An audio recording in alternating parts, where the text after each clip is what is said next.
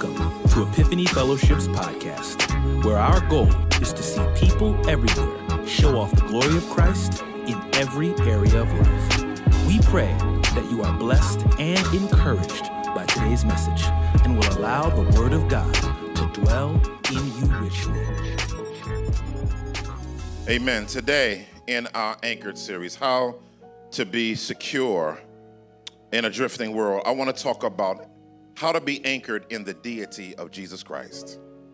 How to be anchored in the deity of Jesus. Jesus, thank you for your life.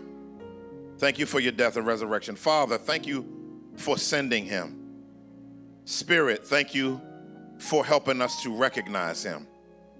And today, we need clarity.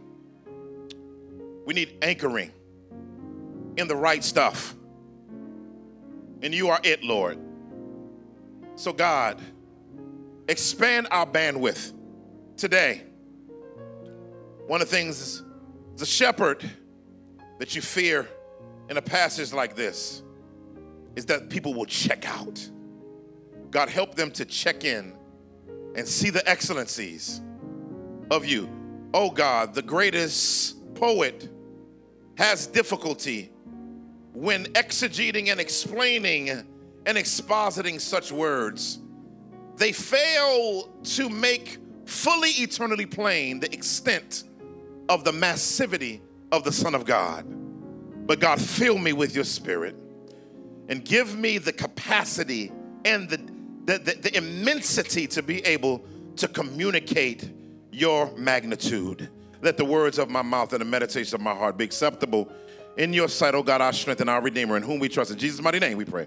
Everybody agree that said? Amen. Anchored in the deity of Jesus Christ. One of the things that is interesting is that everybody has an opinion on Jesus. I mean, literally everybody has their idea. Generally, people have respect for him, whether they believe he existed or whether they believe he did not exist. There's an opinion on him. But what's interesting, there was a poll done. Put up that first slide. We had this a few months ago.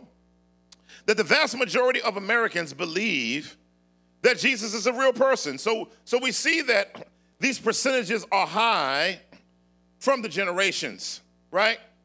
Next slide. Younger generations, however, now are increasingly less likely to believe that Jesus Christ was God.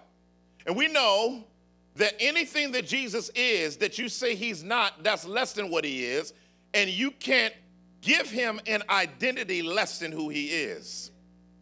And so we have, people tell me all religions are basically the same. Well, it's interesting that's not true, because if you look at Islam, you can take that down, they do believe in the virgin birth. They believe that Jesus performed miracles, but they believe Jesus was a sinner.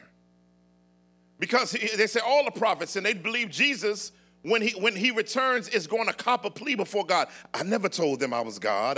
I don't know where they got that from. I only worship you as God.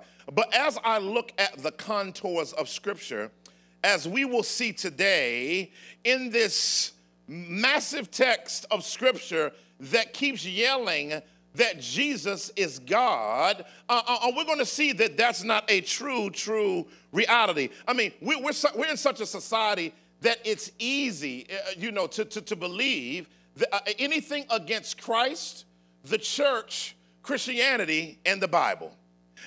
And so it's just like this. This lady went on Instagram and she said, I found out that, the way that the Lord's Prayer is translated into English is not the proper translation. Actually, there was an Aramaic manuscript that was found in the 1800s that translated it from Aramaic to English, but the way we have it is it was translated from Aramaic to Greek to Latin to English, which it loses its translation, which that's a lie. And so she says this is how the real prayer goes. Oh, cosmic birther.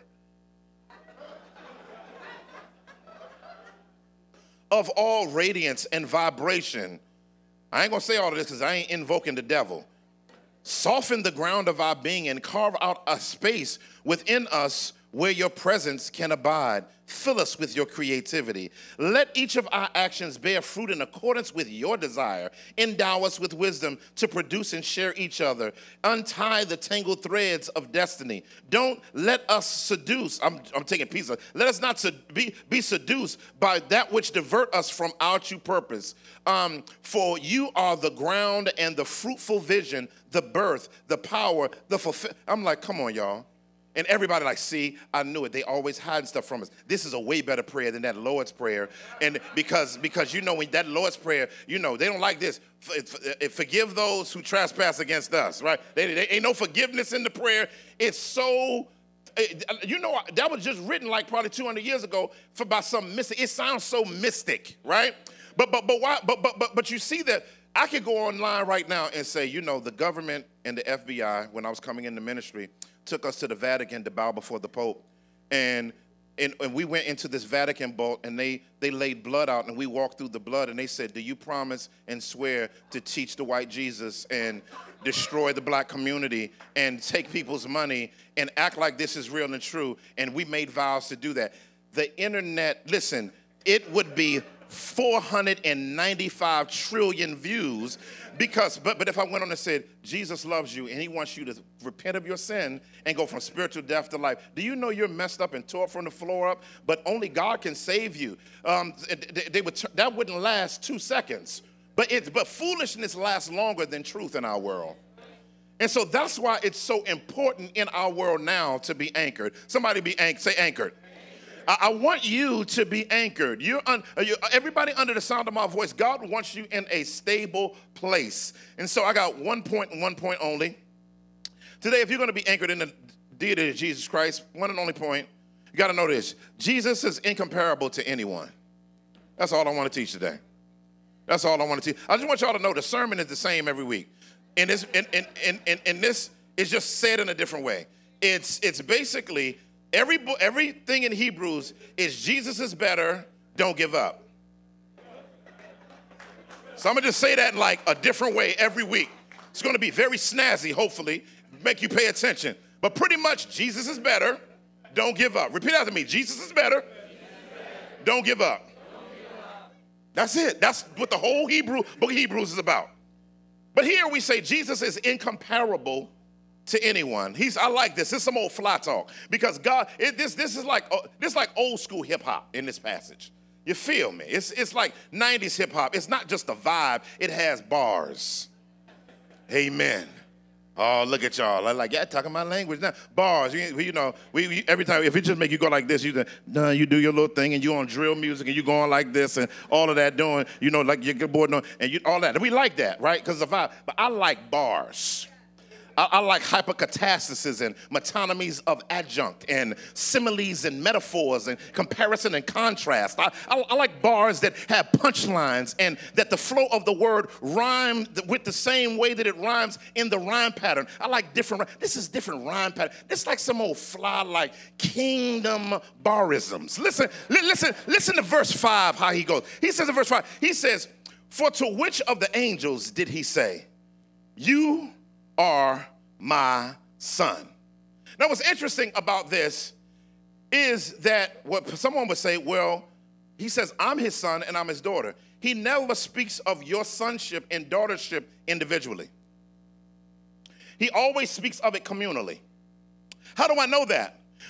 Because in Genesis, and with the sons of God in the heavenly places. In Genesis 6:1, it says, when mankind began to multiply on the earth and the daughters were born to them, the sons of God saw the daughters of mankind were beautiful, and they took them as wives.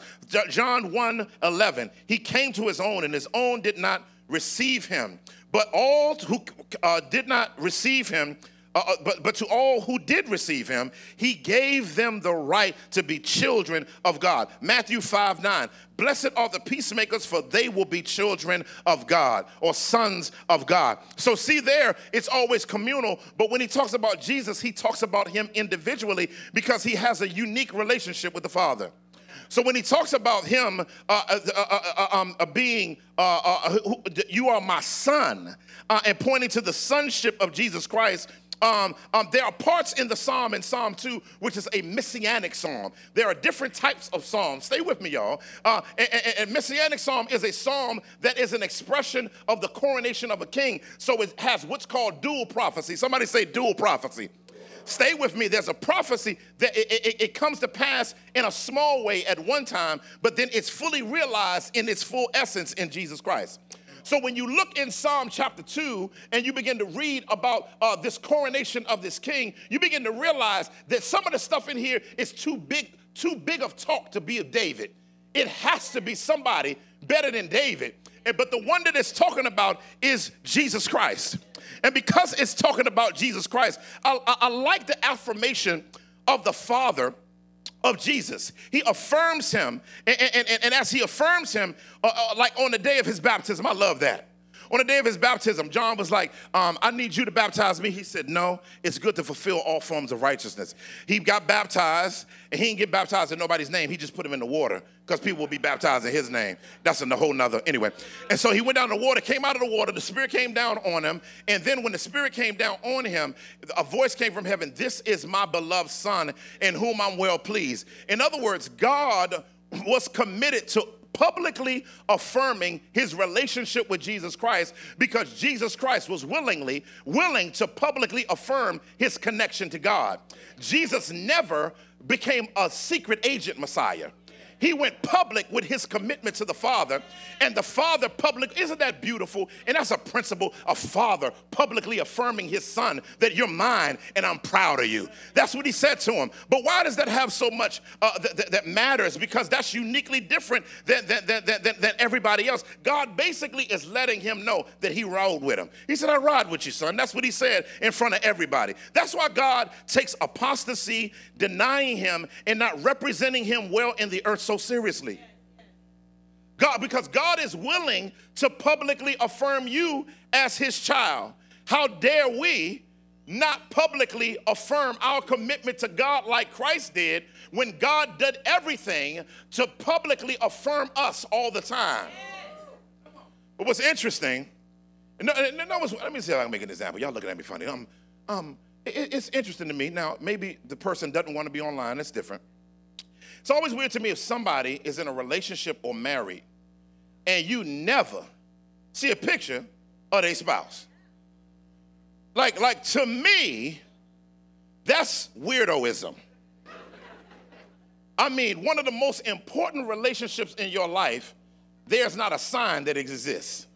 You know, you going down their page like this, just rolling. Some of when I'm going to get, they say they married and they're going to, in other words, when there isn't an affirmation of a relationship publicly, that means the relationship isn't important.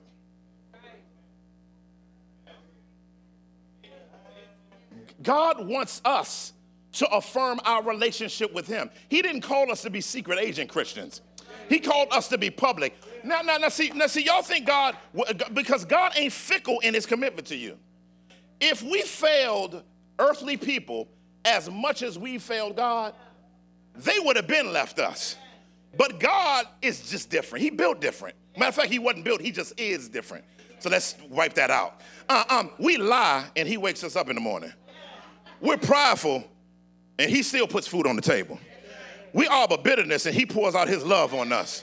We're unforgiving and he offers us grace. God never, ever stops being committed to us. And listen, a part of your commitment to him isn't passively being anchored. Being anchored, you gotta drop the anchor and put it in a spot to stay stable. And I'm telling you, many of you are drifting away from the faith, drifting and thinking that you can live whatever kind of life you want to live and then add Jesus on top like he's whipped cream and a cherry. No, Jesus Christ is the meal.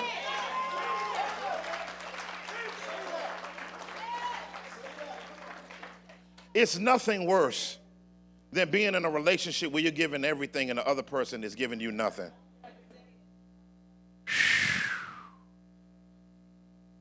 Does our relationship look like an abusive relationship when we reflect it with God? Or is it a godly relationship and a committed relationship? He said, today I'll become your father. This is not a time thing. It's about his coronation. Stay with me. In other words, he's saying, to which of the angels did I say, you are my son? And then he says, today I become your father. It's interesting that he's basically trying to let you know, I don't treat everybody like this. He gets a special place. He's just different. Okay, let me see if I can make it plain. When my wife was about to have Amalia, my youngest, my daughter, got my sons together, I said, let me explain something to y'all. I love all y'all, but I'm going to treat her different. They were just staring at me. I said, I'm going to treat her different. And I said, and you're going to treat her differently too. And I said, and my oldest said, Dad, we knew you were going to do that. You ain't had to just tell us you was going to treat her different than us, right? But there was going to be a unique way that I treated her and demanded that other people treated her. That's how God wants us to treat Jesus, because he treats him different. He wants us to treat Jesus different. Let me see if I can make the plain. The Father treats Jesus differently in so many ways. It's like this. I'll give you another example. When I was growing up, you had 3 pairs of shoes. You had school shoes, you had play shoes, and you had church shoes. Okay? Them play shoes, beat them up. School shoes, you wear up school, you tear them up, you got to keep wearing them until next year. We got 1 or 2 shoes a year. The only reason you got another shoe is maybe if you grew out of them, and you got to prove it. You understand? Yeah, you had to prove it. Now, if you play outside after church in them church shoes, them Buster Browns, them Oshkosh Magosh, or whatever, y'all don't even know what I'm talking about. Some of y'all, 2 cent Bobos, y'all know what I'm talking about. Baby Stacey Adams, you know. And y'all, the girls, y'all used to have those little socks with the little flaring little umbrella thing. And y'all had the black little patent leather with the strap that went across. Some of y'all don't. Or y'all had the little jellies on. Y'all don't know what I'm talking about. But you were supposed to treat that shoe not like you treated your other ones commonly. That shoe was set aside for one day, and it was supposed to be clean and developed and kept well because you had to look good going to church on Sunday. Listen, Jesus Christ must not be treated as the rest of the common things in your life. Jesus Christ, like those shoes, must be treated in a way that's different than everything else in your life. Verse 6, he says again, when he brings his firstborn into the world, he says, and let the angels worship him. Ain't that crazy? Now, firstborn is not talking about Christ being created. That's not what prototakos means. It means the person who has the capacity to be heir to the Father. Now, you have to understand, if you're heir to something and somebody's leaving you something, you have the same capacity that they have to take care of it. That's why you're going to be given it. So the Father is giving Jesus the universe. In order for Jesus to be able to handle the universe, he has to be of the same substance of the Father. In other words, he has to be omnipotent. That means he has to have all power. That's why when he got out the grave and he's about to go to heaven, he says, all authority has been given to me on heaven and on earth. And so Jesus has the capacity to hold the earth together. Jesus has the capacity to make the solar systems work. Jesus has the capacity to handle a nuclear thing. He has the power to handle all things. He has the handle to keep the water in the water and the air in the air. He has the ability to handle the changing of the seasons. He has the ability to handle trees growing. He has the ability to understand and know all things in the universe. So he is the heir apparent to God. So what's interesting, though, the Bible talks about him being firstborn a lot. In Romans 8:29, it says, for those he foreknew, he also predestined to be conformed to the image of his son, so that he would be firstborn among many. He is the image of the invisible God. Woo! And the firstborn of all creation. He is also the head of the body, the church. That's that's Colossians 1:18. And the firstborn from the dead, so that he might come to be first place in everything. And so, it's a lot of groups that believe a lot of different things about Jesus, right? A lot of groups that believe a lot of different things about Jesus. You got Islam, they believe he's a created being. You got Jehovah's Witnesses, they believe Jesus Christ is a God. New World Translation retranslated. Y'all still with me right now? You got the Hebrew Israelites, most of them believe Jesus was a created being, or the sons of Joseph. All of that's basically Arianism, and that was condemned literally 1,700 years ago in 325 at the Council of Nicaea. Anyway, by a man they nicknamed the Black Dwarf. He was a short, dark-skinned man that was named Athanasius, that defended the two natures of Jesus Christ before 118 people. Even though 1,800 were invited, only a few came, and he defended it, and it continued. He didn't create it at Nicaea. He continued to affirm what was already taught. Anyway, somebody get that on the way home. Seventh-day Adventists as well believe Jesus is a created being. They're a cult as well. My book's coming out in June. You'll see. You'll see. You'll see. So when we talk about Jesus and we talk about the massive, he's not less than. Jesus is the first in creation. That means that Jesus Christ also created a chain reaction in order to change creation. So when Adam died, help me today. When Adam died, all sin was passed down to all of us, and creation became broken when sin came into the world. So in order to reverse the polarity of the universe, there spiritually and naturally, there had to be a new Adam that put on his shoulders both our lives and the universe. So Jesus says, unless a grain of wheat falls to the ground, listen, it'll never bear fruit. When Jesus died on the cross, the universe responded with earthquakes and thunderstorms because there was a shift that was happening. And the polarity of Adam's sin was now God was realigning things and locking things back in order so that when he got up out of the grave, he was a first of a new creation. And now that he's the first of a new creation, when you trust Jesus Christ as your Lord and Savior, you become the next stage of the rebuilding and the reinstitution and reconstituting of the universe. And so you and I are supposed to be trailers. Of course, I love going to the movies. But if I miss the trailers, I feel like I missed the movie. And because them things make me excited to watch it. That's what our lives are supposed to be like in the earth. The changes in our lives are supposed to point to the fact that Jesus can bring change.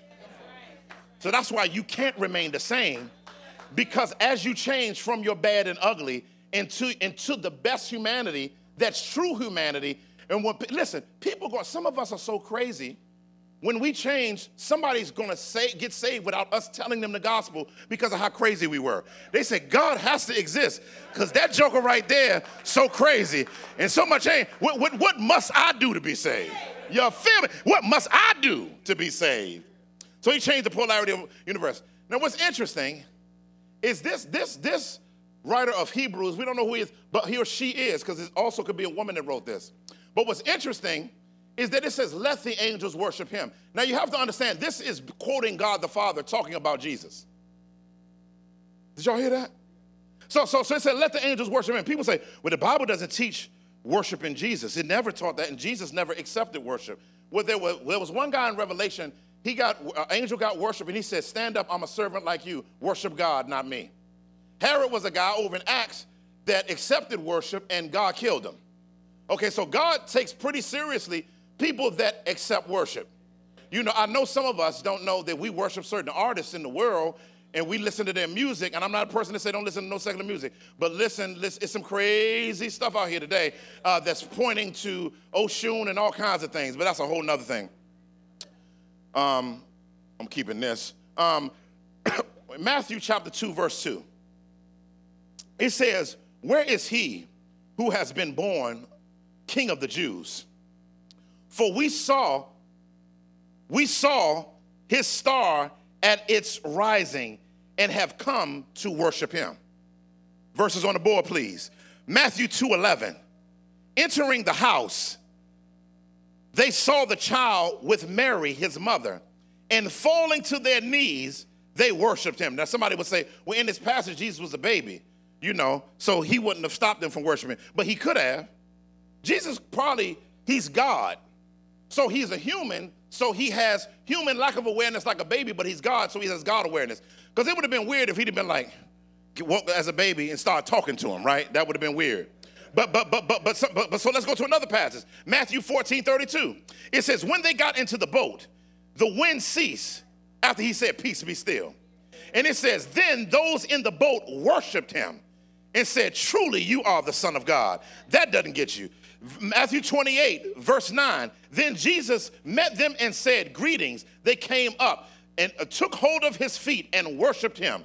A few verses later, in verse 17, when they saw him, they worshiped him, but some doubted. In John chapter 8, verse 38, he said, I believe, Lord, he said, and he worshiped him. This isn't a word for reverence here. This is a word for worship. So Jesus is accepting worship. When the woman came into the house and she broke the alabaster over him and she began washing his feet with her tears, she bowed down and she was worshiping him. And she said, this woman, because of what she did, her story is going to be told all over the world. He didn't tell her to get up. He told her keep going.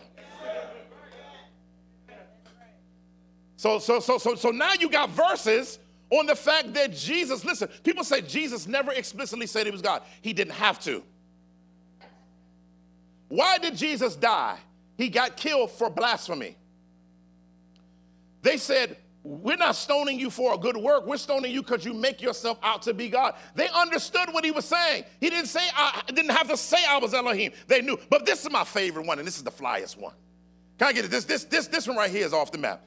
It said in Isaiah 6:6, it says, in the year King Uzziah died, I saw the Lord, Ha-Adon, seated on a high throne, lofty throne, and the hem of his robe filled the temple. Seraphim were standing above him. They each had 6 wings. With 2 they covered his face, but they weren't looking at him. Anyway, 2 they covered their feet, and with 2 they flew, and said to one another, holy, holy, holy is the Lord of armies. His glory fills the whole earth. Well, what does this have to do with Jesus? Well, you have to turn to John chapter 12, verse 39 to 41. And as he's talking about Jesus, John says, this is why they were unable to believe, because Isaiah said, he has blinded their eyes and hardened their hearts, and that they would not see with their eyes or understand with their hearts and turn, and I would heal them. Isaiah said these things because he saw his glory, whose? Jesus' glory, and spoke of him. When did he see Jesus' glory? In John chapter 6, when he went in there and said, I am undone. He was in the presence of the pre-incarnate Jesus Christ in a theophany, sitting on the throne. I wish, one day we're going to see him as he is. I'm not going to get too happy yet. And so when we look at the reality of this is just a beautiful thing. Look at verse 7. It says, and about the angels, he makes the angels winds and his servants a fiery flame, talking about them being his servants. That's the point of that verse. Can't preach everything in this. But to the Son, this is what the Father says, your throne, O God. Yahweh calls Jesus God. He said it's forever and ever. Now, what's interesting, the Greek word here is theos, which points back to Elohim. Now, Elohim can be spoken generally of different heavenly beings, but what he's pointing to here, oh God, is pointing back to a phrase called El Elyon, God Most High. So Yahweh calls God the Father, calls God the Son, God Most High, because both of them are God Most High. Somebody says the Trinity is confusing. God the Father, God the Son, God the Spirit, that's 3 gods. No, it's one God, 3 persons. Now, let me explain something to you. God is going to be confusing to a level because he don't even explain everything about himself because we can't handle it. But he explains enough of himself for us to understand him and love him, yet not understand fully so that there can be mystery to him, because it's not going to make sense to tell you everything because your brain only has enough power to understand only a few things, so he gives you just enough. But even the stuff you understand, you don't fully understand, but you just know it's true. So when you say God the Father, God the Son, God the Spirit, they're one person, they're three persons, one essence, united forever. You're like, how does that work? I don't know, I just believe it. And it's interesting about this reality because he says his throne, I love this. It says his throne, oh God, is forever and ever. Talking about the rule. Jesus sits at the highest location in the universe. Now what's interesting though is the devil is a wild boy, because in Matthew chapter 4, the devil said, he took him on the highest place in Jerusalem, in Mount Zion, and he says, fall down and worship me, and I will give you the kingdoms of the earth. Now, one of the things you have to know about Satan, which of course Jesus knew, is that Satan always offers you bootleg, substandard, temporal versions of what God wants to give you on an eternal level. Let me say that again. Satan always gives you a bootleg, a substandard, in other words, he always overpromises and underdelivers. Now, he was only telling Jesus, I will give you the current nations of the earth. But if you fall down and worship me. But Jesus, let me explain something to you. Even though he was weak at that point, he let truth overcome his feelings. And this is what he knew. He knew that he was not just going to be king over the nations that existed, but he would be king over the universe. And he knew that one day every knee would bow and every tongue will confess that he is Lord to God the Father. And so he knew that Satan was only offering something on a temporal level that God wanted to give him on an eternal level. Let me tell you something, believer. Be careful of taking Satan's temporal blessings when you get a chance and opportunity to experience God's eternal blessings. The enemy always gives you something substandard. He will dress it up to look beautiful, but all of a sudden, when you get into it, you'll see that there's more mess involved with Satan than it is with God. When you do stuff with the enemy, you get convicted. But when you do things with God, you get comfort. When you deal with Satan, you get pestilence. But when you deal with God, you get peace. When you deal with the enemy, you get hellishness. But with God, you get wholeness and healing. It's different. It's different. It's different. It's different. And he said the scepter of his kingdom is a scepter of justice. I love this. The scepter is a broad term. The scepter points to the seat of his authority and the holding of his authority, like his throne. He's the one in authority. Now, for his enemies, it's for judgment. But for us, it comforts us. His rod and staff, it comforts us. So his scepter doesn't have the same effect on us. As I close, the scepter points to his authority, stability and judgment, justice, discipline, and comfort. He's going to eternally apply God's standards in all of creation. One of the greatest things that I look forward to when Jesus returns is how he's going to turn politics on its head. That's what this passage is more about versus personal not crying, no more dying. It's really about Jesus setting in motion, making everything right. Can you imagine a society with no racial profiling? Jesus is going to set that up. Can you imagine a society without inequity? Jesus is going to set that up. Can you imagine a society with no ethnocentrism? Jesus will set it up. Can you imagine a society with no genderism? Jesus is going to set that up. Can you imagine a society where the innocent don't die, unborn babies don't die? Can you imagine the world without all of the no more earthquakes, No more. None of the things that we experience in equity in relationships. Why? Because everybody will know that we're equal in heaven. We will have our same looking faces, different bodies. We'll have our same ethnicity. We'll be able to speak our own language that you currently speak now and understand everybody. But nobody, God doesn't have racial divisions in heaven.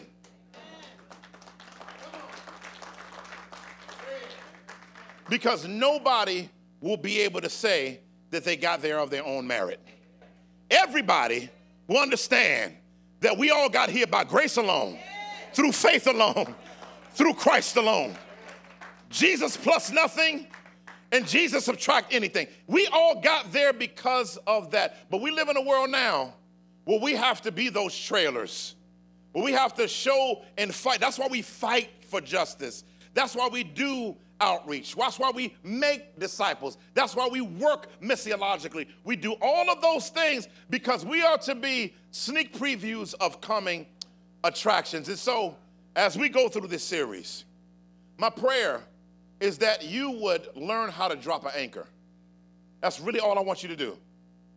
And again, this series is about this. Jesus better. What's the other part? Don't give up. Say it with me. Jesus is better. Don't give up. Jesus is better. Don't give up. Oh, we need to make some music with that. Jesus is better. Don't give up. Jesus is better. Don't give up. What's up? Jesus is better. Don't give up. Jesus is better. And don't get up. Hey, hey, hey, hey. Yeah, y'all so churchy. Somebody did the church. Clap, clap, clap. That's such a church clap. Y'all so churchy. Amen. Well, every head bowed, every eye closed. Hello, this is Dr. Eric Mason, founder and pastor of Epiphany Fellowship. Thank you for tuning in today. Hopefully the Word of God was a blessing to you. Also, if you want to help us build the kingdom from Philly and beyond, particularly in inner cities, partner with us today. And if you don't know Jesus as Savior, based on his death, burial, and resurrection, place your confidence in him and go from spiritual death to spiritual life.